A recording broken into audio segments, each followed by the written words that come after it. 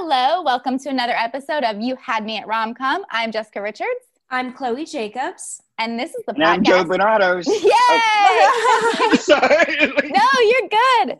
This is the podcast where we talk about your favorite romantic comedies and why we love/hate them. And Joe Bernados is our guest. Welcome. Hello, I kind of pulled the trigger a little too early. No, you're great. I love it. You're great. We're excited to be here, and we love that. I mean, y'all are awesome, so. Thank you. So, did you pick the movie Enchanted, Joe? What was the reason behind that? I did pick the movie Enchanted, and I think it's just because, like, I am from an animation background. I'm a storyboard artist for animation studios.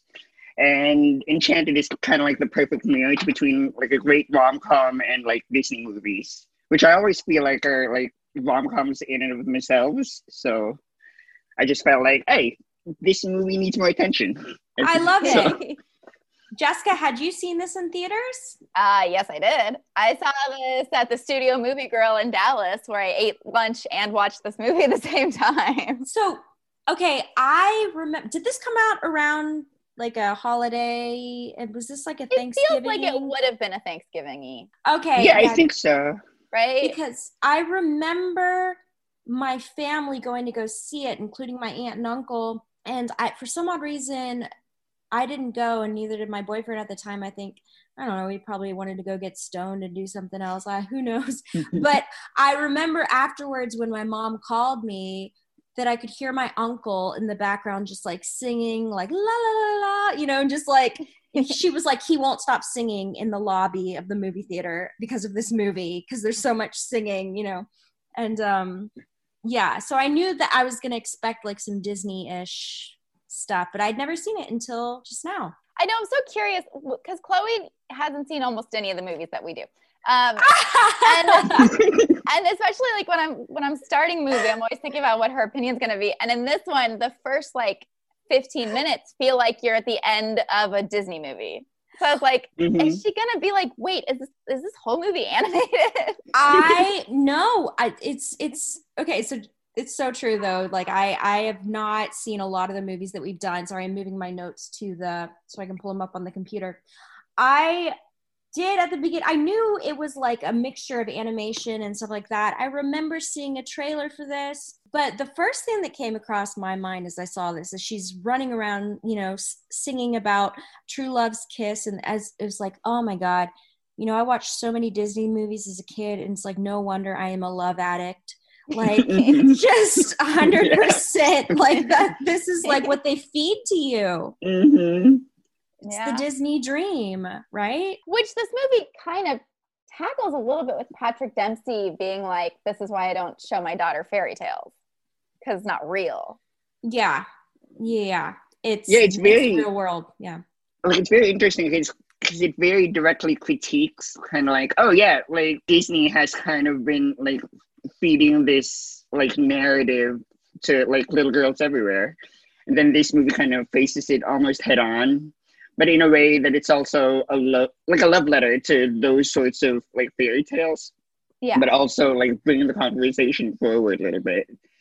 It's actually interesting because this movie came at a time when like 2D animation was pretty much dead at Disney. Like this was a time where Pixar was mostly the big successful animation studio, and Disney has decided to stop doing fairy tales and kind of like, we're just going to try and do 3D things. And then this movie came along and reignited that and sort of made them like go back to their roots. And this movie inadvertently is the reason why like Frozen became such a huge thing, or like Tangled and things, and why we're in the middle of like a new sort of Disney renaissance. So this movie kind of it has an interesting place in like that sort of like history, I think. Yeah. Well, and also, this movie gave us Amy Adams. Oh, Yes. she's precious in this. It's so hard to remember a time when like Amy Adams wasn't a star, but this is the movie that made her a star. She did Junebug 2 years before, and that's when she went from like obscurity to she was an Oscar nominee. And then this movie was her first big starring movie. Yeah. this was like her breakout role. I remember her from Drop Dead Gorgeous. That was I love that movie. Oh, it's such a good one. It's so great. She's so precious in this. That's the word I'm going to use. Because, like, she just, I don't know. She has this Disney princess, that perfect little upturned nose. You know, she looks like a cartoon. I'm looks obsessed with her eyes. They're so big in this movie. Yeah. They are. They're like bulging kind of like Disney eyes. Yeah, it makes you wonder. You know, I always read that, like, if you like line the inside of your eyes with like white pencil, like there's all these little makeup artist tricks, so it kind of makes you wonder, what were the makeup artists doing to kind of get that Disney look? There were some tricks, I'm sure, that were up their sleeves. I'd like to look that up. So I died at the beginning when she's dancing around. She's built like this shrine fake prince thing, which it's like, oh my god, honey, which is help. very like which one is it? Sleeping Beauty? Or yeah, Cinderella. One of them does this. No, it's Sleeping Beauty when she's dancing around with the and the birds are carrying the carrying the fake jacket. The clothes and things. Yeah. So she forgot the lips. I'm like, lady, the most important part, right? And I don't know. I just thought that was so funny. So they're doing this song about true love's kiss, and then I absolutely died when she then falls into what is this thing that she falls into that this witch has put her in? Like some sort of well? Yeah, it's some kind of like a waterfall thing. I love that the witch says, you're going to a place where there's no happily ever afters. Bam, cut to New York City. You know, like, what? Yes. Yeah. The basic premise is like this fairy tale land, Andalasia, where the queen doesn't want to lose her power to her stepson, who once he gets married with his true love, they'll be in charge. And so her mission, Susan Sarandon, is to separate James Marsden, the prince, from his true love, Amy Adams. And they meet and they're about to get married, and she tricks her into falling down this well. The well, the real world. Okay, yeah, it's like a well. It's not like, whoever, I just remember as soon as they show her like where she's actually popping out of what we find out is a sewer in New York City, it looks so magical. It's glittery. It's got like light peering in, and you're like, where is she? And then you're like, oh, she's crawling out of a sewer. Oh, that's Times Square. Right in Times Square. Which is another thing. I'm like, you know, in Times Square, it's kind of similar to Hollywood Boulevard, right? Where they have the people walking around as characters. I probably wouldn't blink an eye if I saw a princess walking. I'd be like, oh, she's one of those. That's what I kept thinking. Everyone's like looking at her, and I was like, like in LA, when you see someone dressed up, you're like, don't make eye contact. Yeah, I know. Like, it's one of those people that's just look straight ahead. You're gonna ask me, like, do you want to take a picture for $5 or whatever? Yeah. Also, you guys, another thing I noticed immediately is you just see crowds in New York City and people just together. You don't see masks, and you're just like, what am I watching? Yes. What am I watching? I know, it's suddenly a horror movie. Like, oh my god, everybody's touching each other and it's so close to each other. Oh my god, stop. It's just like, what is life that you see something like that now and you're like, where's the sanitizer? You know, I never have that. Isn't that funny? I feel like I'm still in a bubble where I just don't even think about it. Oh my god, I'm traumatized. I mean, I'm traumatized too. Like, I went to the grocery store today, and the whole time there was just this like feeling of like dread. The longer that I was there, like, oh my god, I need to like do this fast. Where's the bread? It's traumatizing. Yeah, so you see these movies anytime I'm watching TV or anything, and I see this, I'm like, oh, I remember when you could press an elevator button and not immediately be like, where does anybody have Purell, you know, or just things like that. So I'm just like, oh man. For me, it's the travel aspect. Like, I watch a movie like this and I just get really sad because I'm like, I want to go to New York. Oh, I know. Like, I'm so sick of being in my apartment in LA. Like, every time we watch a movie now, I'm just like, I want to travel. I love New York. I love New York. It's so much fun. I haven't been in years. You do see like a lot of the billboards. I did see Jennifer Aniston on a billboard in the background, in like one of the scenes. According to IMDb, was offered the part in this movie, but they couldn't meet her salary. Are you kidding me? Ooh, I wonder who she was supposed to be. Giselle. I can't see it. Actually, Reese Witherspoon was going to be Giselle at one point. What? I could see Reese Witherspoon. I could see with her baby voice. She's got and a stuff very like animated. It also IMDb said that these were other people in the running. that. Okay. Cameron Diaz, Renee Zellweger, Jennifer Garner, Kate Hudson.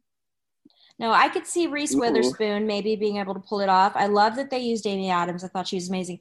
Jenna Aniston, I just cannot see in that. I can't see it either. So the studio wanted like a big name for this because it was going to be a big movie, but the director wanted an unknown, or relatively. I mean, she had been nominated for an Oscar, but you know. Yeah, no, she was perfect. She was perfect. She looks like a mixture of like Ariel and like a couple of different Disney princesses come to life. It's just perfect. Yeah. Yeah. And it's also like, I think the movie has also been in development for so long, for like almost a decade, I think. I think they were they acquired the script around like the late 90s, I think. Wow. And I think the demands of production with animation and everything, it was just too big and too costly that like it was just in development hell for the longest time. And it's gone through so many different like directors and producers that like, and that's probably when like Rachel, why am I saying Rachel? Jennifer Aniston got considered, because that was probably around like that time when she was like a lot younger. Yeah.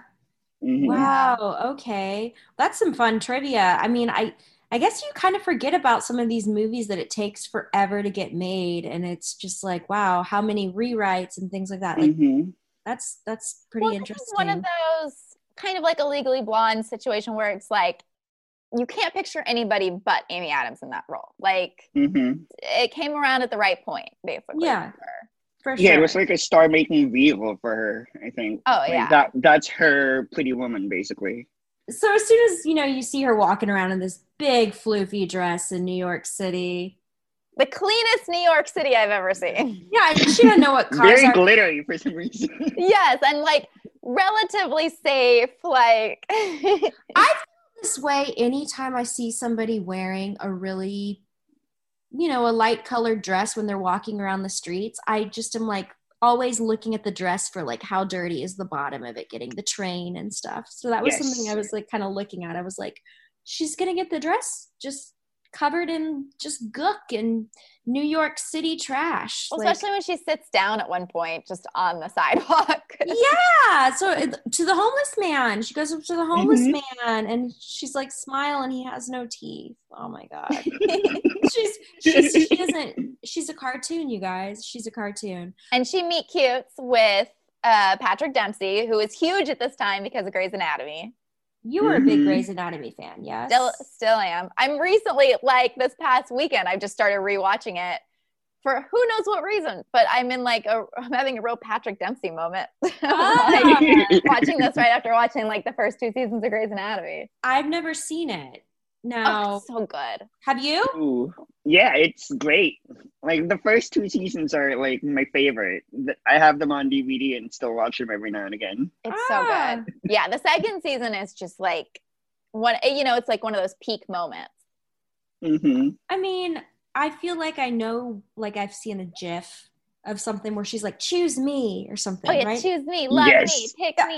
Okay, yeah. I know that. I knew that. Of course, I know the sad, like, romantic. She's dark and twisty. Yeah. But I will say, controversial opinion, I don't love Patrick Dempsey in this movie. He's kind of a jerk. Yes. To be honest. So stiff. Yeah. So he's a divorce attorney, yes? I think so. Yeah. We see him opening up and he's dealing with his clients and they're fighting. And again, we kind of get this idea of him that he doesn't believe in true love, right? Yeah, he's going to get engaged to Nancy, who's Idina Menzel.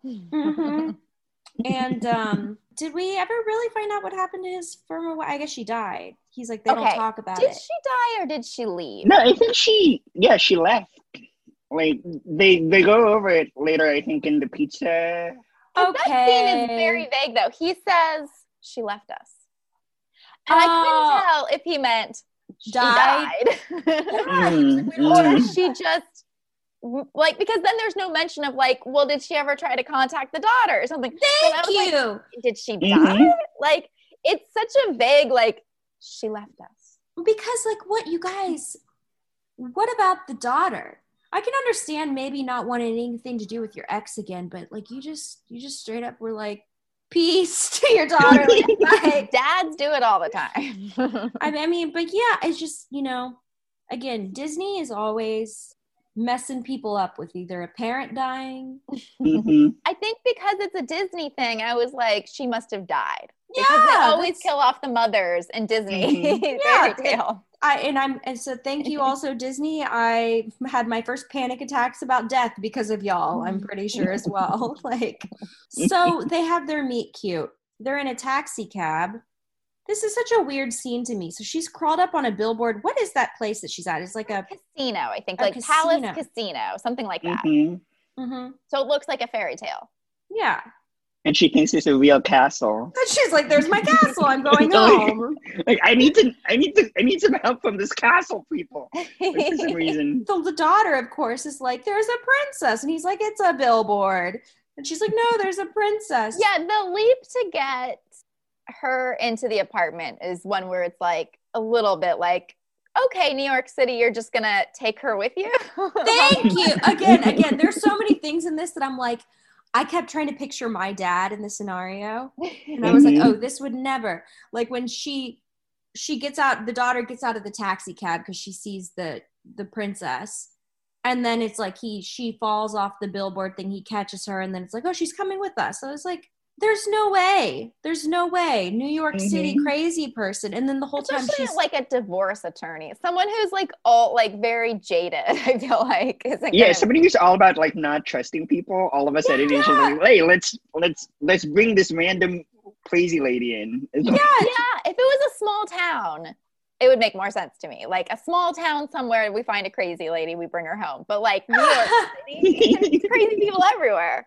Yeah, there's crazy people everywhere. There's not enough room to bring them all with you. What is she hiding under that dress? She could have a weapon. Like, it's just, and then she's walking and talking and saying all this crazy stuff about true love's first kiss and blah, blah, blah. I'm just thinking, if that was my dad, I couldn't even picture him being like, come on into my apartment, please. Let's get you a phone.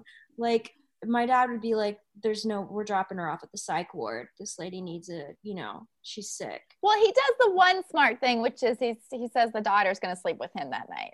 Yeah. Okay, wait. First, she's like, doesn't want her to leave. You know, the daughter's like, can she please spend the night? He's like, no, I'm getting her a cab. And then he's got this moment where he looks at her sleeping and smiles. And he cancels the car. And I just it's because Amy Adams is so charming. I literally screamed out loud, there is no way this would happen. Like, this wouldn't fly. Could you imagine somebody comes to your house and they're just in the big poopy dress like that?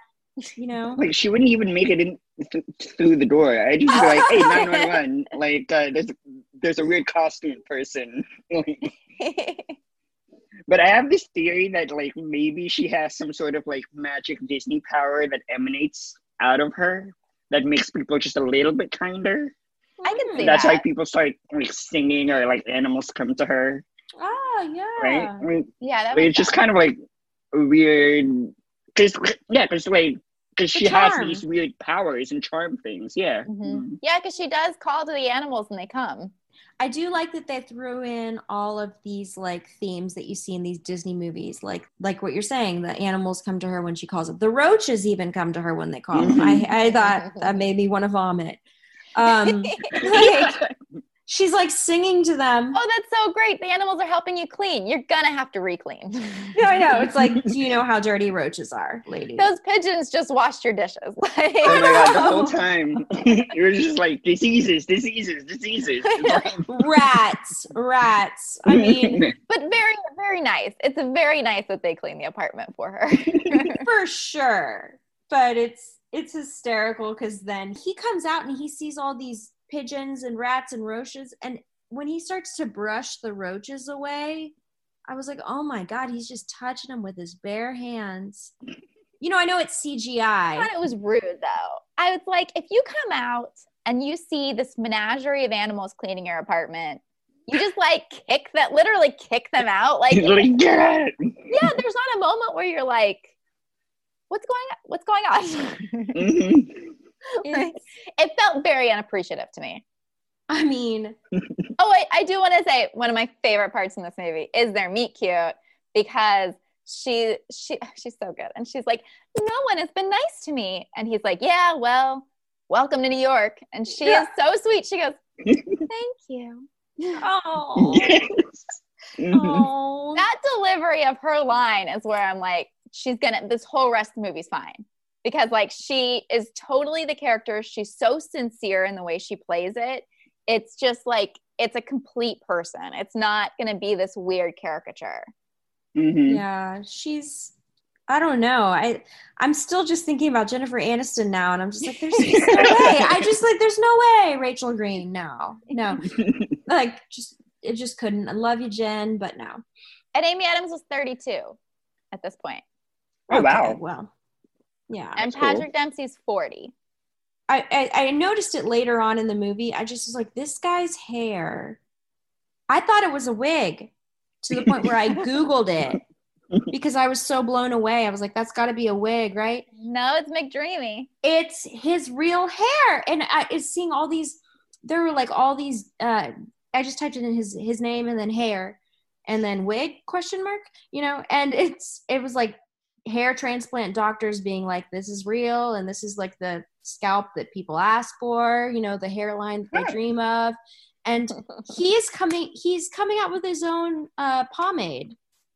Oh, wow. Well, his wife is a really famous makeup artist. Yeah, so they're coming out with a hair pomade because See, of him. I never realized that Patrick Dempsey's hair was a thing. It's a thing. I mean, wow. Yeah, I mean, it looks the same since Loverboy and stuff.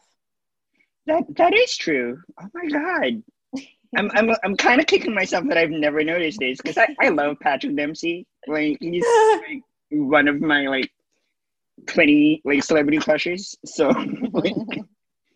his hair. I love him in Grey's Anatomy, and I'm rewatching it so I can attest he's very charming. And he just doesn't do it for me in this movie, because he just feels like not fun. I know that's the point, but he really is good at being not fun. But it's also, I think his character also hasn't really been like fleshed out as much. I feel like that's like true. We just know, like you said earlier, it's kind of vague what happened to the mother. Like, his whole backstory is kind of vague. Like, why does he actually hate Chula? He says like that they one never thing really where, explain it. Yeah, well, he says that he was in love with the mother, and then he woke up and she left, and so now you can't. So now he wants to marry Idina Menzel because they're both reasonable people who are like going to make a rational decision. Sounds to me like settling. 100%. Like, even Idina Menzel is like kind of a romantic in this. Like, why is she with him? Like, it doesn't make sense. Because he's a rich lawyer in New York City. I mean, that makes sense. Did you see the size of his apartment, guys? I always love those things that are like, I guess they've done it with like the Friends apartment and stuff like that. They're like, how much would this apartment actually cost in New York City? Makes you wonder what that was. But if he's like a rich divorce attorney, it makes sense to me that he would have a lot of money. Yeah. And also it makes sense that he's jaded about love. He's seeing people break up all day, every day, That's true. Yeah, I feel like they could have played into that more. Yeah, because we only really see him with that one client.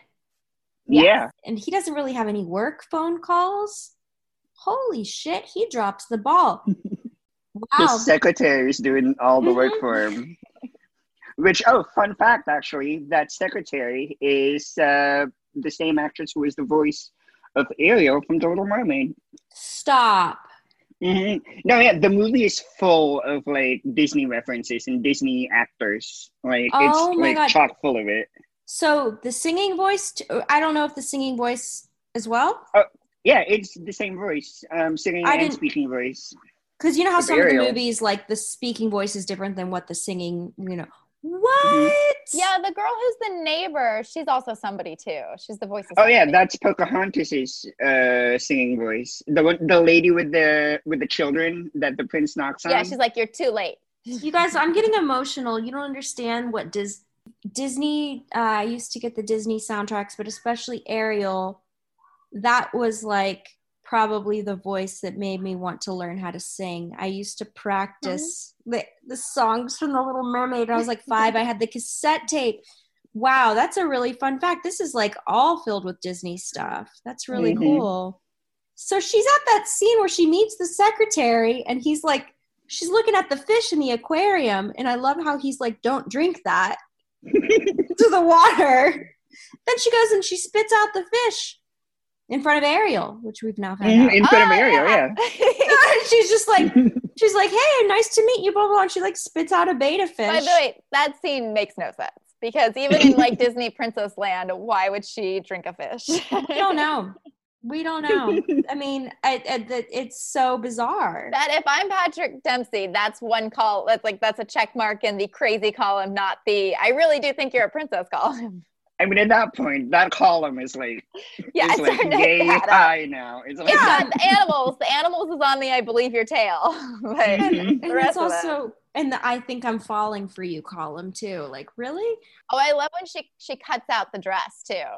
She's like, I made this dress. And then he looks and it's missing from his curtains. That's right. Wait, did we miss also the whole thing with Adina?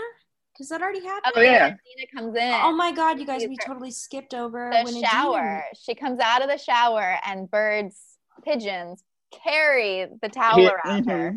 That was hot. Great. She looked great. I thought I was like, he was like, in my dream, he even was like, I think this is a dream. She looked great. I was like, man, that's a fun scene. She looked beautiful. She falls on top of him just in her towel when Adina walks in. Just as Adina walks in. So she's like, of course, he brought some woman home. And she's like, oh, because I guess she's like, you never let me spend the night, or is this your way of, whatever. It's so bad. Like, it's the most, and then the daughter's right there. And I was like, there is no coming back. Yeah. Yeah, I would be so much more pissed. I was like, she handled herself well. She just was like, bye. Gonna just leave.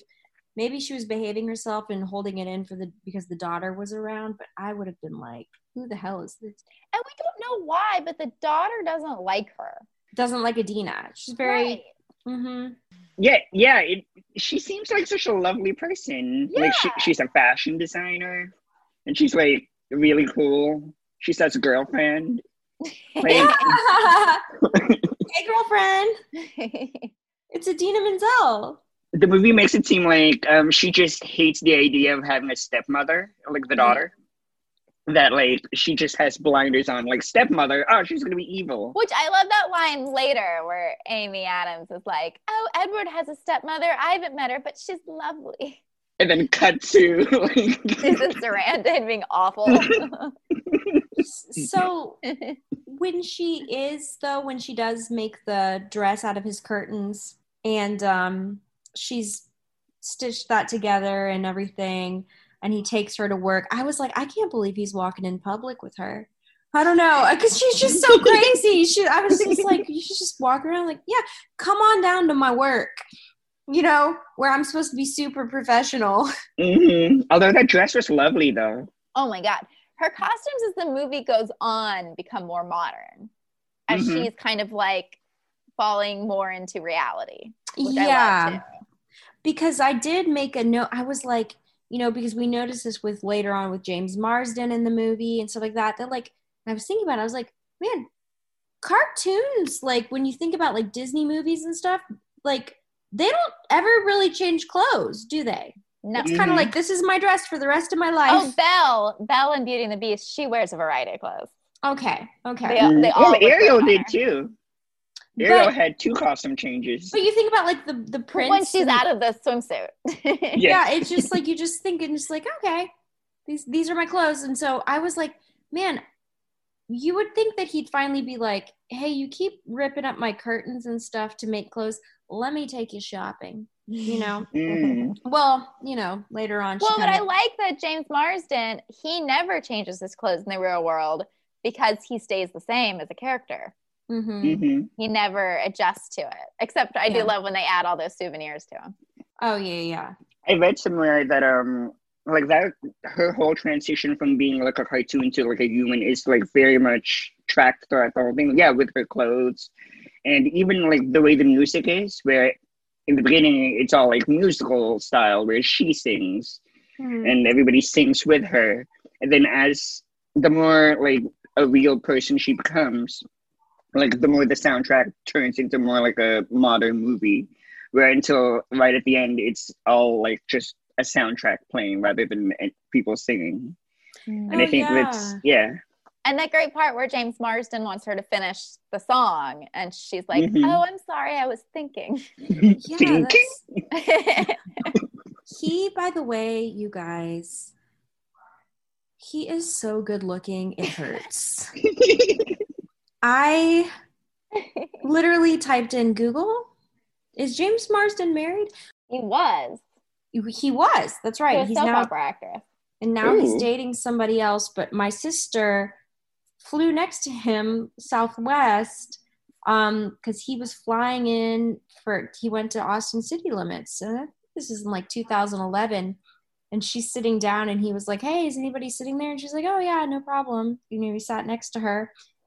And he starts like trying to talk to her. He was just like making casual conversation. She said they talked like the flight. And then it wasn't until he got off the plane she realized who he was. She's like, wait, is that guy from 27 Dresses or something? And I was like, you just like my dad's personality, just straight over her head. She's like, yeah, we just talked about bands and like stuff. And I just was like, you were on a plane with him for 3 hours talking to this man and didn't realize until after he walked off the plane that was Jay. And you didn't get his phone number? Right? I wonder, was this fresh off of his divorce? He got divorced a while ago. Yeah, this was a while ago. I think Catherine, because my little sister was at UCLA when this happened. And, maybe I'm so mad at her. She could have been the next Mrs. Marsden. My little sister is beautiful. She looks like Cara Delevingne, she's big blue eyes. I'm like, oh my God. But yeah, he's obnoxiously pretty. Like he's the prince, and he followed her through the void to come rescue Giselle. Yeah, because that's his true love. With Pip the chipmunk. Yes. He's an amazing actor in this. He really is an amazing actor in this. I was like, so I haven't really seen much of his stuff, to be quite honest. I just know he's gorgeous. But I know he can sing, and he just played the whole thing so well. This was the same year as Hairspray, which he's also in. He's in Hairspray? Mm-hmm. It's funny, there's a Hairspray billboard in the background in Times Square. And there's a Wicked one at some point, when he's on top of the bus. Yeah.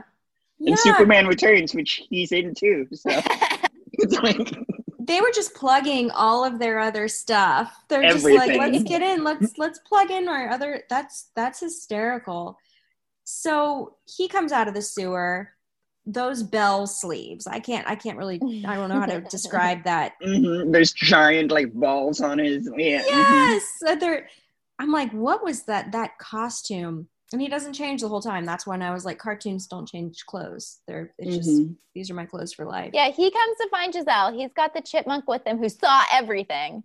Oh, yeah. And then Nathaniel, who he thinks is his right-hand man, but is really working for the queen, he comes out too to try to sabotage the whole thing and kill Giselle with an apple. Mm-hmm. He's played by Timothy Spall, who's the evil rat in Harry Potter. So I guess this is just his wheelhouse. He's got such a great look. He does. He looks like a cartoon. Oh yeah. So I haven't seen all the Harry Potter movies, so I didn't know who that was. I was like, who is this actor? But I've seen all the Harry Potter movies, but I did it in a haze because I was never into Harry Potter. So when the last movie came out, I was like, this is my last chance. I got to get in on this so we can see the last movie in theaters. And I watched all the movies in like a week. And then I saw the movie, the last one in theaters, and I remember nothing. See, like people are gonna hate me for this, but I don't like the Harry Potter movies. We don't hate you. You're on the right podcast. I don't hate you. I mean, I only read the first 3.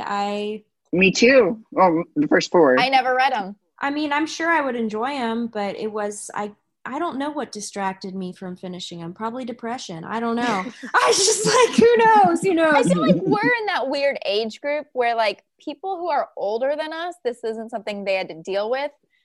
Like for me, Harry Potter wasn't cool when I was in school, but then all of a sudden everyone who's my age loved it. And I was like, well, when did this become a thing that everyone read? I don't remember that.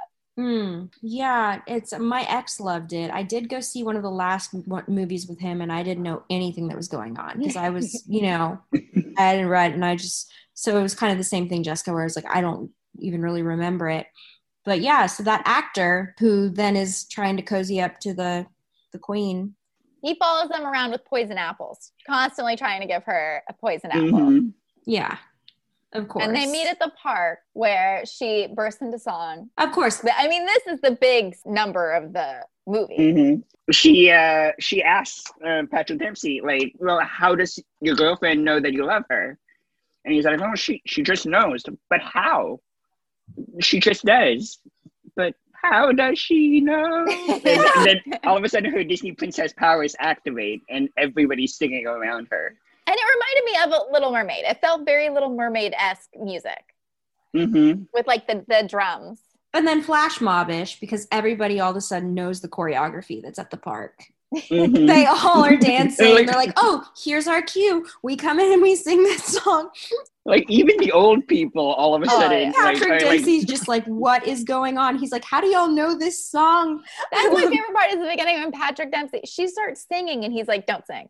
And then the band behind her starts picking up the music and he goes, oh, is this a song? I don't know it. Like, as if, is this a popular song I never heard of before? And I just think of you, Jessica, because you said you hate when people, like, sing. So it's just, like, singing. I just think it's just so funny. Like, I would totally be Patrick Dempsey if this really happened, where I'd be like, stop, you have to stop it. But it said that number took 17 days to film.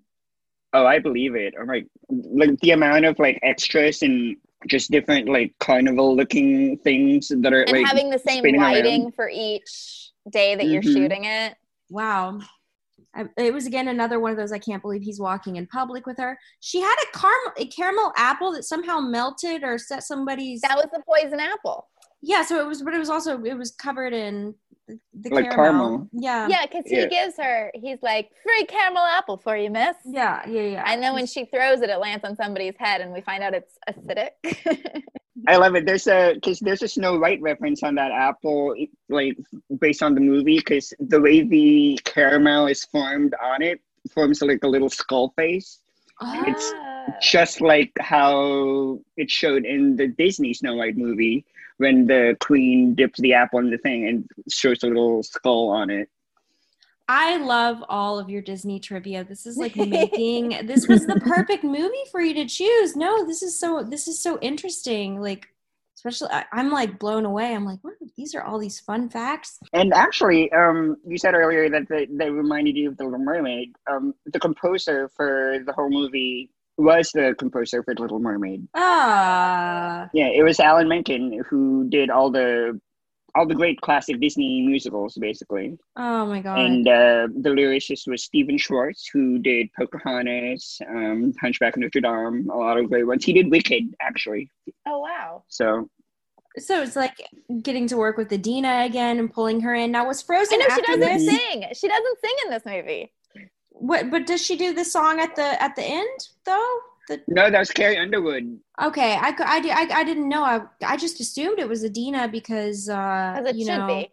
Because why hire Idina Menzel if she won't sing? Yeah. But fun fact, there was going to be they wrote a song for her called Enchanted, and she was going to sing it at the end when she marries like James Marsden, but for some reason it got cut. Which why? Yeah, that's crazy to bring her in and not ever sing. You're gonna have to have her come on a musical and not sing. That's just mind-boggling. You know what? Maybe was she in the middle of also doing runs of Wicked? was gonna say maybe she was preserving her voice for the stage, you know? Right? I mean, know. I don't It's know. So strange. She could have recorded it and lip synced. I know. There's got to be a reason. This doesn't make sense. This doesn't make sense. I thought that was her at the end credit. I just was like, I assumed. Well, I was wrong. Mm-hmm. I was wrong. Well, so they have this big musical number in the park, and while that's happening, the prince is like hot on her trail, and that's like for a while that's the format of the movie. It's like he's looking for her, he can't find her. They end up in this hotel where he calls the TV the magic box or a magic mirror box or whatever. Yeah, the magic mirror. Who paid for the hotel, by the way? Right? I was wondering that too. Nathaniel, maybe, because he's like the one that knows what's going on. I just was curious. I was like, who? But how did they get like human money? Right? That's what I was curious because she didn't have anywhere to go. Maybe he got them for selling elbow. those apples in the park. I was just like, I was so curious. So they're in this motel and they're watching the TV. So funny to see him so fascinated. Yeah, and they see a soap opera. That's where Nathaniel starts to get the hint that maybe the queen isn't as into him as he thinks. Mm-hmm. All right, another Disney fun fact. That soap opera, you could kind of hear the Beauty and the Beast theme playing in the background because those two actors are Belle and the Beast. They were there. Stop. Yeah. What? Wait, okay, when you say Beauty and the Beast, they did that. The Beauty and the Beast theme, do you mean like the song like Celine Dion, Peabo Bryson? Like Tale as Old as Time? Or? Kind of, like sort of like a musical theme of it. Mm-hmm. That's one of my favorite soundtracks, by the way. It's my favorite movie of all time. Oh my god, okay. Wait, did you see the remake? Oh yeah, I hated it. Yeah, I didn't see it, but I do know the song "How Does a Moment Last Forever" that Celine did for it. That is really pretty though. But then it's Celine. I love Celine. I worship Celine Dion. I'm obsessed with her, and I could talk to you for hours about her. I've met her twice. Can we do a Celine Dion podcast? I will do a Celine Dion podcast. I will have a meet. Once COVID is over, can we please get together and talk about Celine Dion? Because yes, Chloe has a Celine Dion fan Instagram called Slayleen Dion, Slayleen _Dion. As soon as this is over, I am following you, and I'm gonna just message you nonstop. I went to Montreal last November just to go see her sing in French. So, okay. Oh, wow. Yeah, Chloe is the biggest Celine Dion fan I've ever. I'm so excited. I just want to hug you right now. But COVID and computers and stuff that's in the way. Let's Talk About Love was my first album. Stop. We just had the 20th anniversary. I mean, anniversary just happened. So, wow. This is great. So, Beauty and the Beast. In the hotel. Yeah. That's where we get this idea because I do love Nathaniel turns to the prince at one point and says, "Do you like yourself?" Because he's starting to pick up on that the queen's not treating him very well, and the prince goes, "Well, yeah, what's not to like?" I want his confidence. Because the whole time, Nathaniel is just getting his self-esteem brought up. Because I worship this queen, but she treats me horribly. He has an arc, which is nice. Mm-hmm. And it's funny because it kind of foreshadows what they try to do with one of the characters in the Beauty and the Beast remake, the Josh Gad character. But I think it's done so much better here than it is over there. Yeah, I agree. So, Do any Disney princes ever have self-esteem issues? I can't think of one. No, they're well. Aladdin kind of did. Yeah. I was going to say Aladdin kind of did because they're like street rat. All the straight white male princes are just fine. Yeah, but then he becomes Prince Ali and then he gets a little cocky. But yeah, I'm like, does the Beast count? Because he's kind of ashamed that he's a monster, and then he's using that to lash out on people. I mean, and he's cursed. Yeah. But he was an asshole beforehand. Oh, so. Yeah, was he right? So, oh my God, I love all this Disney stuff. Oh my God, this is making my day. So we now are going to the date, right? Where they're at the pizza place. Yeah. Also the love story, the basic conflict of the love story here that we're getting is that Patrick Dempsey and Idina Menzel have been dating for 5 years, and he has not proposed, but he's thinking about it. And I'm sorry. He's thinking about it. Yeah. Okay. And then Amy Adams and James Marsden are engaged, ready to be married, and they have known each other for one day. I do love, she's like, one day. And he's like, that, Patrick Dempsey's like, that can't be right. And she's like, tomorrow it will be 2 days. 2 days. So there's like an interesting kind of like conversation going on about like, when is it too long to like be in a relationship and not take that step? And when is it too short? And like, when should you be rational and when should you be like head over heels spontaneous? That like, I like all the thought that goes into that you don't really have those conversations normally with a fairy tale. Yeah, it kind of, it sort of explores it a little bit of, because like love itself is it's a complicated like feeling.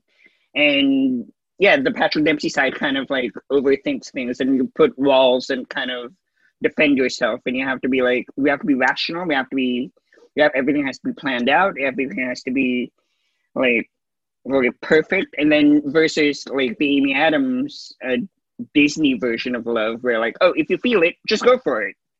And it like, I feel like you're right that it kind of like, it's a very interesting conversation for a rom-com to be having. Yeah, because there's so many different levels and so many different movies where these things happen, where it just seems like it's magic, you know? I feel like in rom-coms a lot, if the people have been together for a really long time, they're usually going to break up and the person in the rom-com meets somebody else who they click with fast. So I think that's what, like for Beauty and the Beast, that's what I like so much about that compared to the others, is it feels like that's a fairy tale where the two characters spend a lot of time together. Whereas you have these other ones, like for Cinderella, she dances with him once. One night, you know? And then, because in this one, Amy Adams, the prince catches her and he goes, we should be married tomorrow. Yes. Hello, we'll be married tomorrow. I think my favorite is Ariel going on the date with Prince Eric and in the rowboat. You know, she has a couple of dates with him, but she can't talk. Yeah, she can't. So that would be like a normal date where the guy just talks the whole time. And you're just like, you don't get a word in. It also seemed like Ariel was more interested in like everything around her except the prince. Like, oh my God, humans. Yeah. Like puppets. Yeah, you're my ticket to all this. Where the people are. Oh, yes. Guys, I love she's like, I want to be where the people are. I love it so much. Want to see him dancing? Jessica's gonna kill us. I know we're gonna. She's like, don't do it. Don't do it. No, this whole episode it's gonna be a reverse Enchanted where we all start singing towards the end. And Jessica's gonna be like, I am edit. I really like the songs in this though. There's not a ton of them, which helps me because that's what I hate about musicals is when they're like music heavy. Yeah. But I think there's like 3 or 4 musical numbers in this, and they're all great. Yeah, and the choreography, everything. It's very. I'm surprised. Are they developing this? Well, I mean, obviously, COVID has put everything on pause, but it makes me wonder if they're going to develop this into an actual Broadway musical. They should have done a Broadway musical of it. You know, my little sister was super into musicals for a while, and I remember her saying that the amount of time it takes for them to develop a Broadway show is like over a decade. A long time. Yeah, that it's never just like. There's supposed to be a sequel. Oh, wow. That's in the works called Disenchanted. And it's like 10 years later and Amy Adams is like still with Patrick Dempsey and she's wondering if she made the right choice. No. Okay. Which I think is a really interesting idea. And it said that she's attached, James Marsden is attached, and Patrick Dempsey is open. Oh, okay. All right, buddy. What are you doing, Patrick Dempsey? Yeah, what are you doing? That you're like, I don't know. Let me check my schedule. Guys, we're going opening weekend. That's happening. Yes. Like my calendar for 2023 or whatever. No, I think this would make actually a really great Broadway musical because of the musical numbers that involves all these background people. I don't know. Maybe one day, maybe in like 2030, it's going to come, it'll. Yeah, because the songs are so great. Like, they're. Like 3 of them got nominated for like an Oscar. She was nominated for a Golden Globe for it, Amy Adams, and she lost to Marion Cotillard, who then won the Oscar. Oh yeah, that makes sense. Well, because Marion Cotillard, it was for La Vie en Rose, which they threw in as a comedy musical. Like, that feels like cheating. I didn't see that. Yeah. Does she play Edith Piaf? Yeah. Mm-hmm. Yeah, but it's like a drama. Yeah, I was gonna say, is that a comedy? What? Well, they're saying it's a musical, but because she's, I don't think I'd count La Vie en Rose as a musical. I haven't seen it, but I do love Edith Piaf, man. So they now go on their date to the pizza place. This is when I actually first noticed his hair, and I was like, I'm Googling this. Like, what? That's just not, So they have this moment, and she's like, wait, we're eating, blah, blah, this is a date. And he's like, no, this isn't a date. We're just friends. And I just was like, oh, God. Poor girl. I love how just amazed she was at that magic trick. There's this little move with her ear realization. Like, yeah, she's like shaking out her ear. Is there more in there? I also was thinking about it. If a guy tried to do magic tricks for me on a date at a dinner table, he would have to be really cute. You know what? I would be into it. I'm into it. Sleight of hand, I find very impressive. It depends on how much I was into the guy and if he was weird about it. You know what I mean? I'm the same way. Sometimes magicians are weird. Like you have to be a certain level of cute and that I'm into you before you can do magic tricks and I'll be genuinely impressed. Because otherwise, you're gonna pull a quarter behind my ear from behind my ear. I'm gonna be like, what are you doing, dude? Like, what are you? So the chipmunk or whatever shows up at dinner, and everybody obviously in the restaurant freaks out. They think there's a rodent in the restaurant. That has happened to me. Because there is. Yeah, that has happened to me once at a restaurant in LA. I was at Birds next to UCB Franklin, and I was with my improv team, and we're eating, and we're just having a great time, and a rat ran down the wall. We all screamed, and the waitress and everybody was so horrified. They comped our meal and all of our drinks, I think, to be like, please don't tell anybody. And I'm telling y'all now, I'm so sorry. I'm so sorry. But there were. are they even open right now? So. Yeah, it doesn't matter. This was in 2013, 24. But I was like, there was a straight up rat that whoosh, and it was just right by our booth, and it was awful. But yeah, so you see them freak out, and they toss the pizza into the oven, and she thinks that her little chipmunk friend is dead. Yeah, because Nathaniel's there with an apple martini, trying to poison her again. Yeah, it only takes one sip. And the chipmunk survives, but she's so emotional at first because she thinks that. Yeah, everybody thinks that it's dead. She's they saw the big fire thing as it hurls into the oven. Yeah.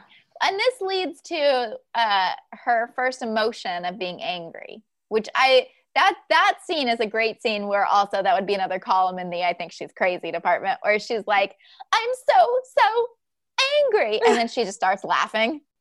There's this moment where she's reading a storybook, right, to the daughter. What is with this trope? Oh, Red Riding Hood. What is with this trope in movies of men watching whatever woman they're into, reading the book to their kid like they've never seen it before? I can't believe she's reading a storybook to my daughter.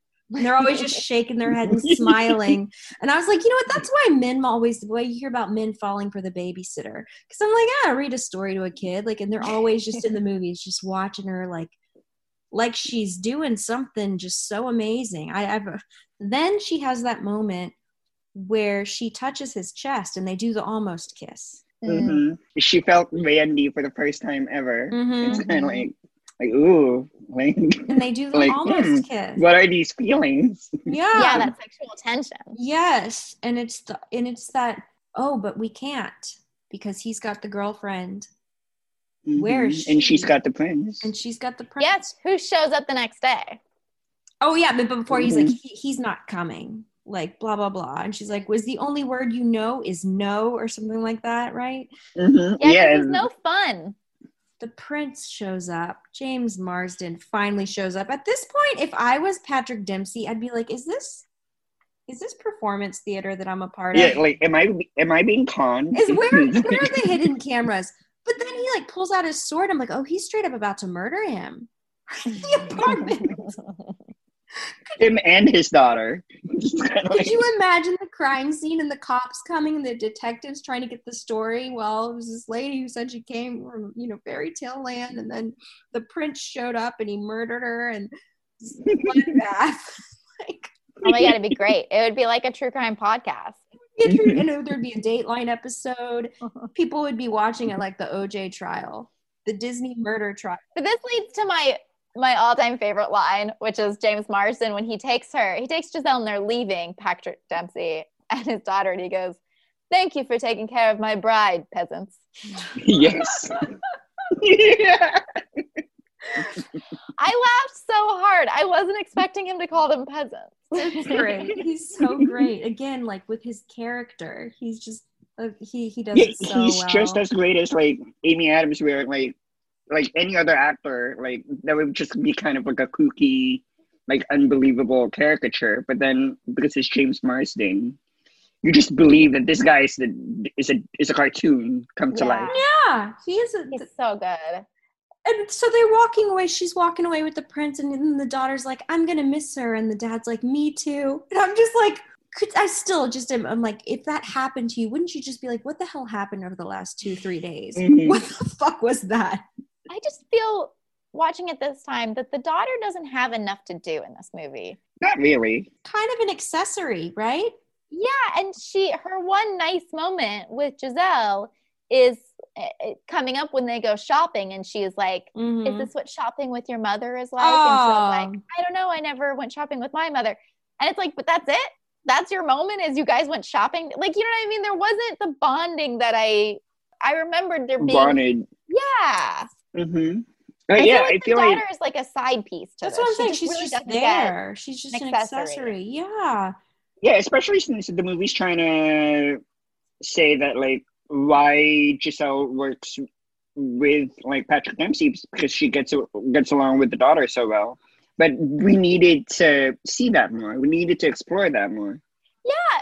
Also, there needed to be a moment where Patrick Dempsey does something and the daughter's like, "This is what I miss. Like, you used to be fun and you're not fun anymore." Yeah. Like, there needed to be that moment where she's like, so ever since mom died, that you've been different and you've made life really like sad, or like there just needed to be a moment where it's like he realizes, like, you know what I mean? He's got that spark back now that she's and it's kind of like in The Sound of Music, where like the dad is like really strict the whole time, and then Maria shows up, and all of a sudden like there's music in the house. Like something like that. Where Sound of Music. Oh my God. There needed to be something where he realizes that he in trying to protect the daughter from getting hurt, he's been hurting her. Yeah. So we then see him at work though, the second time in the movie that he's at work. He's a lawyer, but he's barely at work. And the divorce is one case, one client. And they're getting back together. They're calling off the divorce, and he's upset about it. So they lost that account. He's upset about it. He's like, "Well, wait." And they're like, "Sometimes problems aren't whatever, and she really does have a great smile," or something about her eye. I can't remember what it was. Her eyes sparkle. Yeah. Giselle was so sad they were getting divorced. There's, again, the magical moment. So also when they're on that shop. But that is, like to what Joe was saying, that she kind of is like oozing magic. Like she has that aura, the charm to her that like just makes people just like be nicer. I never thought of that. I think it's true though. And also love when the daughter's like says something about boys. They're always only after that one thing. And then she's like, "Well, what is it?" She's like, "I don't know. They won't tell me," or something. And I was like, "Oh yeah. She's a virgin." I was like, oh my God, I never even thought of that. She's like, "You're right." Do Disney princesses even know what sex is? I don't mean, they know what a kiss is. I don't know. Ariel has never had a vagina until that movie, so it's okay. I feel like Disney princesses never have kids. No, they're just pure. Well, Ariel had a daughter in the sequel. Okay, that's one. They have purity rings. Yes. They have purity. They're all wearing their purity rings. Yeah, I just love it. She's like, "They're only after one thing." I don't know. Nobody will tell me. And Amy Adams is like, "Oh, yeah, that's hysterical." Well, James Marsden wants to go back to Andalasia and get married, and Amy Adams says that she wants a date first. Yes. And he doesn't know what it is. He doesn't know what a date is. Well, she didn't either, like 2 days ago. Yeah, but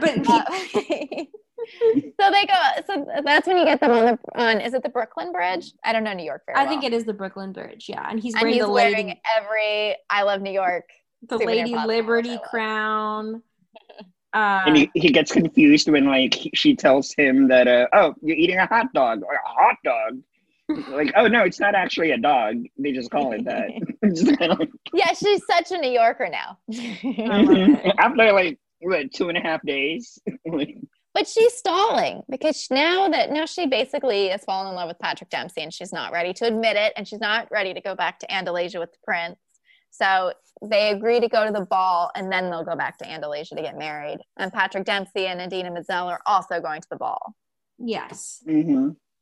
Yes, because the ball was set up earlier because that was going to be the apology present to Idina Menzel. That's right. For finding her. Yeah, when the doves deliver flowers to her.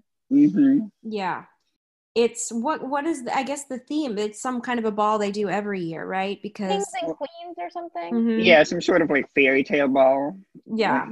And everyone is dressed up like Cinderella, except for Amy Adams, who goes in a super modern mermaid dress and looks amazing.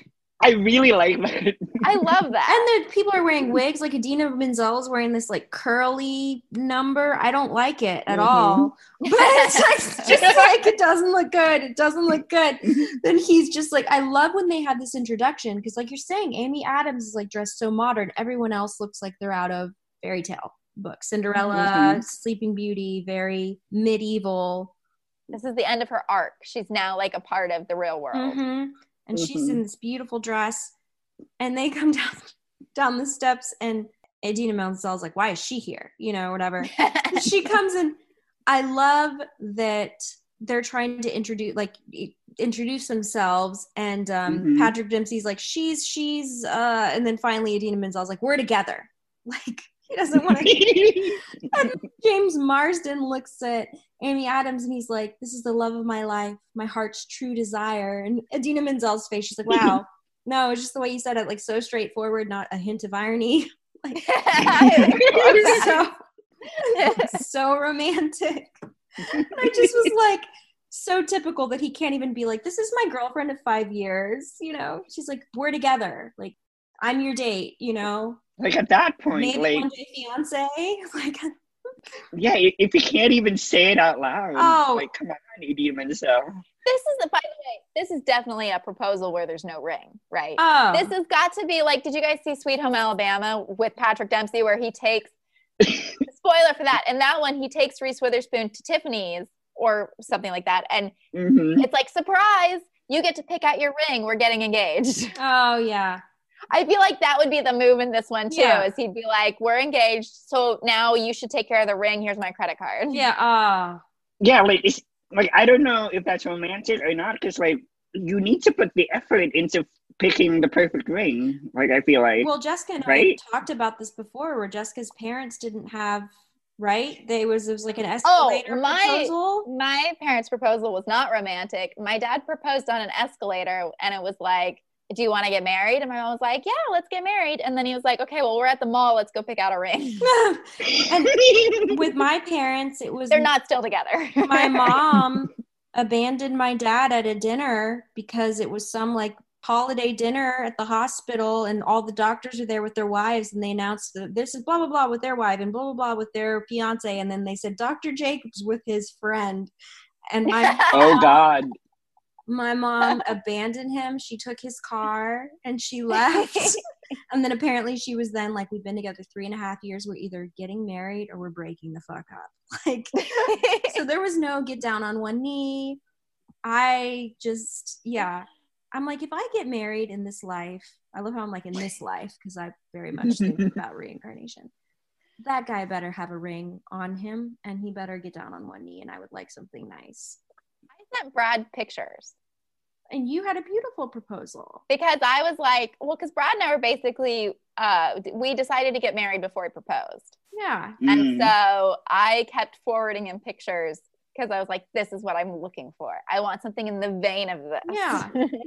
See, that's good. How romantic that is. But it's like when couples look at rings and they're kind of like, is this your style? Because they don't want to pick out some. Brad has terrible. You guys have met Brad. Brad has terrible taste. So when it came to like getting a ring, I was very like, I don't want him, because I was like, what if he picks out like something that I truly hate?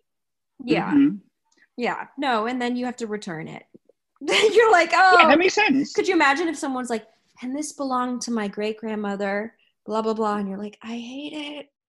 That was one of my rules. I was like, I don't want an antique. I want something new because I didn't want anything haunted. Hey, I feel you on that. I believe in that. I don't want any like haunted jewels. 100%. I mean, that makes sense. I believe in that stuff too. That's why I wanted something that looked old but was brand new. Love it. I love it. Is there a horror? There should be a horror movie where it's a haunted like wedding ring that's been passed down for generations, and then the soul of like the great grandmother is slowly taking over like the fiance. Somebody's gonna listen to this podcast and steal that. You better. We trademarked it. It's done. Yeah, exactly. This belongs to Joe. That was his idea. Don't you dare. No, it's us. November 19th, 2020, you guys. The Haunted Wedding Ring. That's a great movie idea. I like it. It kind of reminds me of that old story from Scary Stories to Tell in the Dark, which was one of my favorite books as a kid. I love that. Oh, yeah. I was so into all that stuff. And there's one about the wedding dress that she gets from like an antique shop. But it's not haunted. It's got somebody was buried in it and it was soaked in formaldehyde, right? And then she's dancing. She dies, right? She dies because she gets. Oh. I loved those books. Oh, yeah. The movie. That sounds amazing. So though. Crazy about it. But those illustrations, y'all. So good. I mean, those are haunting. Yeah, it's amazing. Okay, we have to talk about my favorite part of this movie is this bonkers line where the DJ goes, well, it's that time of the night when gentlemen should dance with the woman that they didn't come with. What the hell? As if it's like, and this is the father-daughter dance. Like, what? I've never heard of this dance. It's basically the Mr. Steal Your Girl dance, right? Yeah. They should have played that song, Mr. Steal Your Girl, or whatever. Oh my God. That part is so funny. And then we've got some guy who I looked up the song that he's singing that it's, again, you brought up Stephen Schwartz, I guess.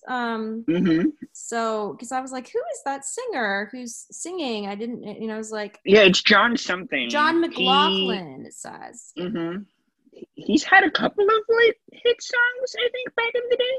Yeah, so I guess his song Beating My Heart, I know that one because my little sister sang it with her a cappella group. But other than that, I didn't know who this guy was.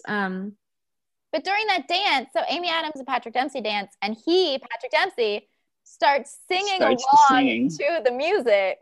And I get that it's like he's starting to crack, but I was like, that is the most embarrassing thing I've ever seen. What would you do? You guys, wait. I would lose my mind. If I'm dancing, if I'm slow dancing and there's a band and the person I'm dancing with starts singing with the band, but like under his breath. But what if they have a great voice? I don't think he does. Well, but I mean, like, could you imagine if it was like, I don't know, like, I'm just going to throw it out there, like John Mayer or something's kind of voice? Like, no, I'm done.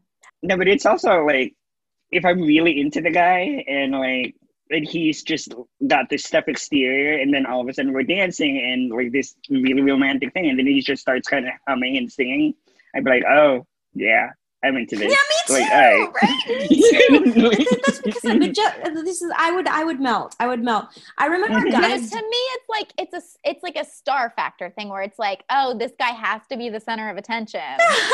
Like you can't just let the guy sing the song. Like it's weird to me. But also, I just remember at like bar and bat mitzvah parties, the guys would do it like as a joke. Like, especially I remember when I think of like somebody singing while slow dancing, I remember they used to, every bar mitzvah party, they'd play Nice and Slow by Usher. And I just remember the guys would always like sing it. And then they do the part in the middle, they call me USHER. What? I don't know. So that's where my especially if they're like singing it like whispery to your ear while you're dancing close. So like weird. that's... I don't like it. I can let a guy sing in my ear all day, every day. Oh, No, I am divorce. Like, I think that's so romantic. Me too. Me too. Somebody serenade me. Damn it. Haven't had that. I guess when I was 20, I dated a guy for a hot minute who had a good singing voice, and I loved it. And then Susan Sarandon comes because, as she says, poison apples don't grow on trees, and we're down to our last one. Yeah. So she comes to the ball, and she pretends to be the old beggar woman again. And she gets Amy Adams to eat the apple because she realizes that. So this is also part where I'm like, is Amy Adams really a threat to you anymore if her true love is Patrick Dempsey? Yeah. You could just like let her live in New York at that point. Yeah. Right? Like just have her like convince her to go to Patrick Dempsey and then your problem's solved. But instead she's like, I can make all your pain go away. And if you eat one bite of this apple, you'll forget about Patrick Dempsey and his daughter. I would go for that apple to forget about my ex. A couple of my exes. It's very Eternal Sunshine. If she didn't look like a witch, if she just looked like a psychic lady who was like, it was like somebody's like, hey, this crystal will work. And she was like, hey, eat this apple. You'll forget about your ex. I'd be like, all right, let's try it. Why not? Her coming as the old beggar woman is a strange choice in a ball in New York. Like, you know what I mean? Doesn't feel like security would have escorted her out. She looks like the witch from Snow White come to life. Yeah. Like if she would have just stayed in that costume, she would have blended in like perfectly. Yes, but Amy Adams takes a bite. She collapses because she's been poisoned. And as Susan Sarandon keeps going, I think she just swooned. Mm-hmm. And then they say Patrick Dempsey is like, it's true love's kiss. And so James Marsden kisses her and nothing happens. Mm-hmm. Oh my God. It's violently kissing her a bunch. Could you imagine James Marsden kissing when you were asleep and you weren't even awake to experience it? What a shame. And then this is the part. So of course he finally, you know what? I have to say hats off to his character for then looking at, stepping aside and being like, hey, Patrick, fucking kiss her. We're running out of time. Maybe it's you. Mm-hmm. Yeah, even Edina is like, just kiss her. Like everybody's like really mature about it. Yeah, and they're just like, she's like, do it. The clock is ticking because once it hits 12, Susan Sarandon keeps telling everybody she's dead, right? And then he kisses her, and she wakes up, and the first thought I had, you guys, I'm sorry. I just was like, if I was Idina Menzel and that was my date, I'd be so fucking pissed. I would probably like walk into the bathroom to go tweet about it and be like, you guys won't fucking believe what happened to me. I'm at this gala or I'm at this dance ball and my date fucking just saved somebody's life because they happen to be their true love. I mean, not just date, like the guy you've been dating for 5 years. I know. Who is technically your fiance. Yeah, and like he just saved someone's life because he kissed her in true love's first kiss. Now they're making out. And now they're kissing and it happened in front of everyone at this ball. I would be like, I hate my life. Another cool Disney like little trivia thing. When Amy Adams is passed out, all poisoned, she's kind of paler. Mm-hmm. Like, she's made to look like paler and like more washed out. But then, as soon as Patrick Dempsey kisses her, like all of a sudden, like she gets colored again. Mm-hmm. Yeah, I don't know if that's the right term. And that's kind of a reference to how they did it in Sleeping Beauty, where the color palette while she was asleep was like very muted and very like gray, but then once the prince kisses her, like she gets saturated all of a sudden, as if like the life has been like restored back. And they kind of do the same thing with this one. So just a little thing. Yeah, no, I mean, it's because I guess like the life comes back into her. Mm-hmm. Yeah, she saves her. But it's not so fast because now they're on top of a building. It's like, she turned into a dragon. Surely now Amy Adams is not a threat to Susan Sarandon. Right? Yeah, like James Marsden's the problem. James Marsden is like, once we go back, because Nathaniel confesses everything. Mm-hmm. He's like, once we go back to Andalasia, I'm telling everyone you're never going to be queen again. It's James Marsden's the problem, but she becomes a dragon and goes after Amy Adams and Patrick Dempsey. She grabs Patrick Dempsey for some reason. Like, what? Why? Like let them go. Style. like, like have it out with your like stepson, like on the streets this or isn't something. going to solve your power problem. Mm-hmm.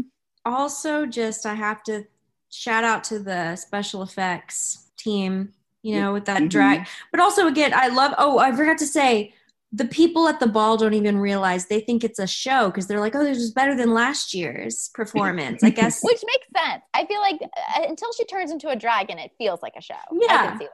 Yeah. The dragon part's a little bit. And even then, like, if you've been drinking enough at a ball, like, and somebody turns into a dragon, you'd be like, oh, brilliant special effects. This is like, that's like Met Gala or, you know, kind of costume. Holy That's like next year at the ball. Yeah. Everyone's going to be disappointed because they're like, I thought you said there's going to be a show. I know, like last year there was a dragon. Like now there's not anything. Through the building. Did they cut the budget? I love though that Amy Adams is the one that has to go save him. And then this whole scene mirrors the beginning, the animated scene where James Marsden has to save Amy Adams from a troll. I love how she even leaves one shoe. Yeah. Yes, Cinderella. And there's a lot of great little Disney moments. So many references. So this is like Disney references to the movie. It's like Disney vomited all of their stuff. I love it. And she saves him. And he falls and she catches him this time. And then they have what everybody wants in their lifetime at least once, which is like a rainy, wet kiss. Oh. On a rooftop, on a skyscraper. Yeah, so... I don't know how they get down from there because that's like... Right. They're like 60 stories in the air or something. And it's so wet and slick. Yeah. Like they should have died. Yeah, they really should. Yeah. I was like, they need a helicopter rescue, right? Yeah, you would have to call in the firefighters, man. They'd have to come up with with the chopper. That's a good point. How did they get down? Huh. Then Adina finds the slipper and James Marsden puts it on her and it fits perfect. And then they decide to get married. So she goes back to him. This kind of reminds me a little bit of Splash. In that at the end of Splash, where Tom Hanks just kind of jumps in the water to live with the mermaid. And he's like, I'm gonna live with the mermaid now. It's time to be a mermaid. Not, call my friends and let them know. Nah. How are you gonna breathe there? Yeah, cancel my apartment, please. Nah, let's just jumping in the water. Same thing with her. She's just like, screw New York City. I'll be an animated princess. I'm gonna go be a cartoon. Like she had a successful fashion business that she just leaves behind. She waited 5 years to get married. She's ready. Yeah, and so it cuts to them as cartoons getting married. Poor Idina Menzel. Her character gets to fall in love with James Marsden, and they didn't even write her a real life on-screen kiss. They're like, oh, we're gonna draw it. I'd be so pissed. Just be like, I'd talk to the director and I'd be like, no, can we not? Can we have like one real like he puts the shoe on and then like we make out a little bit, then you can draw the wedding. That's fine. No, he's like, we're just gonna draw that on-screen kiss. I'd be like, fuck you. I hate you so much. Her phone rings during the cartoon wedding and she smashes it. She's like, good reception here, smashes it. It's probably her work being like, where the fuck are you? Her family. We haven't heard from you in days. Has she been murdered? There's like cut to like somebody crying on the television. We haven't heard from her, and if anybody has she disappeared. Her back. All we found was one slipper. And here's like the security cam footage of her. She jumps into a sewer. We don't know where she is. It's like she's been kidnapped. Oh, it's so good. This is so good. And then Amy Adams, she starts a fashion company. Yes. What was the name of it? Her Andalasia. Yeah, thank you. Yeah. Andalasia Fashions. And her employees are squirrels or rats and like rats and pigeons. Of course. And then we have 2 book releases, right? We've got the Chipmunks. What was it called? Like Silence is golden. Yeah, thank you. Isn't golden. And the other one was My Royal Pain, right? Yes, My Royal Pain, Vanquishing the Evil Queen Within. And they've got they're both bestsellers. Got a lot of people. Yeah, bestsellers. The cartoon. Wait a second. Why does that title sound vaguely homophobic? Vanquishing the Evil Queen Within. Like, what are you trying to vanquish there? Oh my god.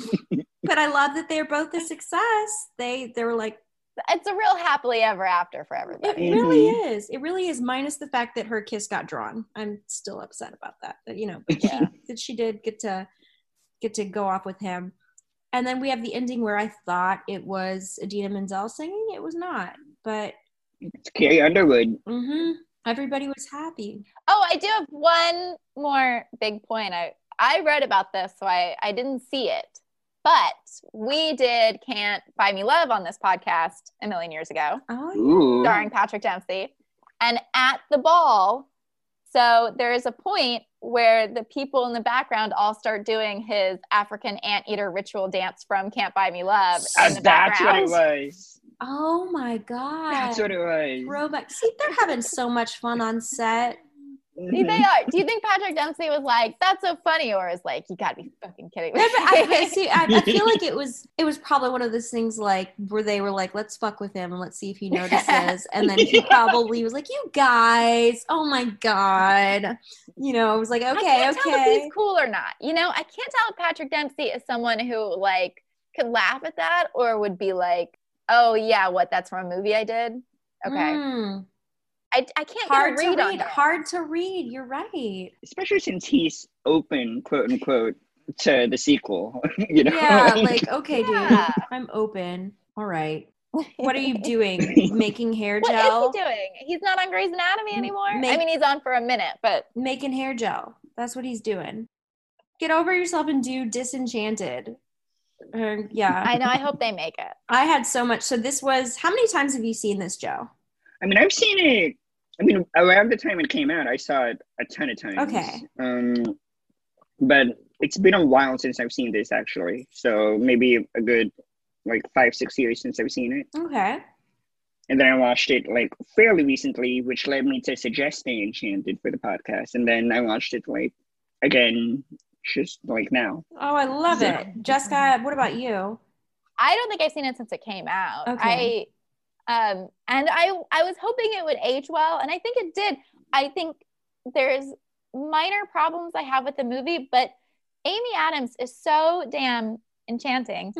She really, any problem you have with this movie, she just pushes it out of you. She's so convincing. She's so everything. You can see why she's been nominated for a gazillion Oscars. She is truly a star. It's kind of like her character, where she just makes you believe that oh, you're not a crazy lady, you can sleep in my apartment for the night. she is enchanting, and I'm sure when they did, I don't know if did Reese actually read for it or was it somebody they were considering. It makes you wonder. I think she was attached because I did some research and apparently it's gone through 4 different iterations. Okay. And I think for about a decade or 2. And I think around the middle, right around when Sweet Home Alabama came out or something, that's when Reese was attached. Okay. Before that was dropped too. I could totally see her playing this part. I could too. That's the only other person I could see because I can see maybe the Elle Woods-ish kind of charmingness. And she has a very cartoony face. I don't know if she sings, but I could see Jennifer Garner playing this too. She was one of the ones that was in the running. Okay, I mean 13 going on 30. Yeah, that's what I'm thinking. I could see, and it would have been something totally different for her, but I don't know if she sings. Yeah, I don't know. Doesn't she have stage experience? I don't know if she sings either, but I know she did plays in college. I don't know that much about Jennifer Garner. I'm sorry. I know she was in the marching band. I don't know anything about.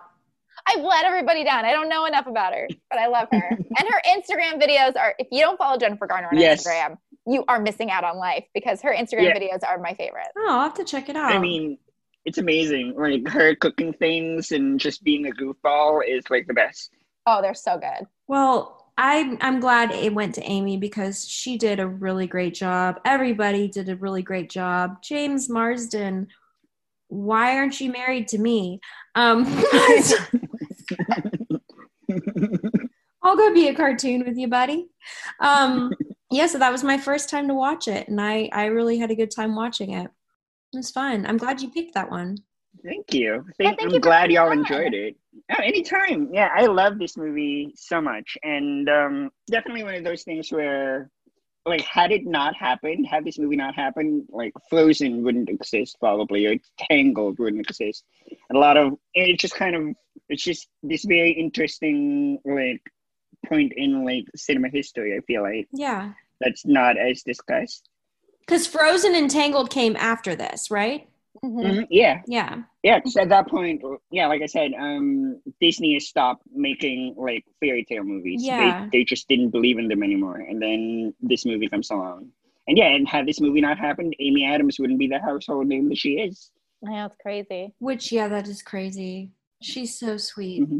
Although, one thing that I don't like that they did is for the Oscars that year, because the song was nominated, they had Amy Adams perform the working song, but they had her perform by herself on stage with no backing, no choreography, just her standing awkwardly singing this song to like this A-list audience.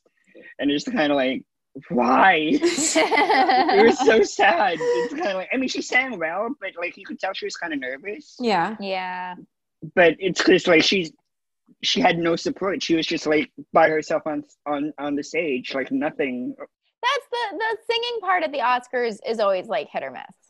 Mm-hmm. Yeah. They actually had Kristen Chenoweth sing the song in the part. This was so much fun to watch, and I'm so glad. It's so nice to meet you, Joe, and we're going to have to talk about Celine. So great to meet you. And seriously. Yeah, do you want to promote anything, Joe? You have a great Instagram that I love following. Yes, follow me on Instagram at Stitch Castle. Yeah, you do great stories. Your Insta stories are so fun. I watch a lot of movies and I get drunk and make stories about them. Love it. And then I do a lot of drawings. I'm a storyboard artist, and one of the shows that I'm working on just premiered on Netflix, Jurassic World Camp Cretaceous. What? So, yeah, check that out. And, yeah, that's basically it in terms of what I'm promoting. Awesome. And we're going to talk Celine Dion together. Yes. So that's oh my God. Like, we need to talk about how she had to be convinced to sing My Heart Will Go On. Oh, you know that she sang it once. She did the demo. Renee was like, just do the demo. One take. One take, and then they built the orchestra around her. That is why she's the greatest singer in the world. This was so much fun. Thank you for picking such a fun movie. And so great to meet you, and you guys, I can't wait until we can go see Disenchanted in theaters, because we are going together when it happens. And Patrick Dempsey, I know this should all be over by then. Yeah, Patrick Dempsey signed the contract. Like, what are you doing? Like, what are you doing? I'm asking you right now. Sign the damn contract. He needs to get his hair just right. Oh yeah. And thank you for listening, everybody. Yes, please rate. Oh, yeah, thank you for listening, everyone. Rate, review, subscribe. So, yes. And we'll be back soon with another episode, you guys. Yes. Woohoo. Yay. Bye. Bye. Bye.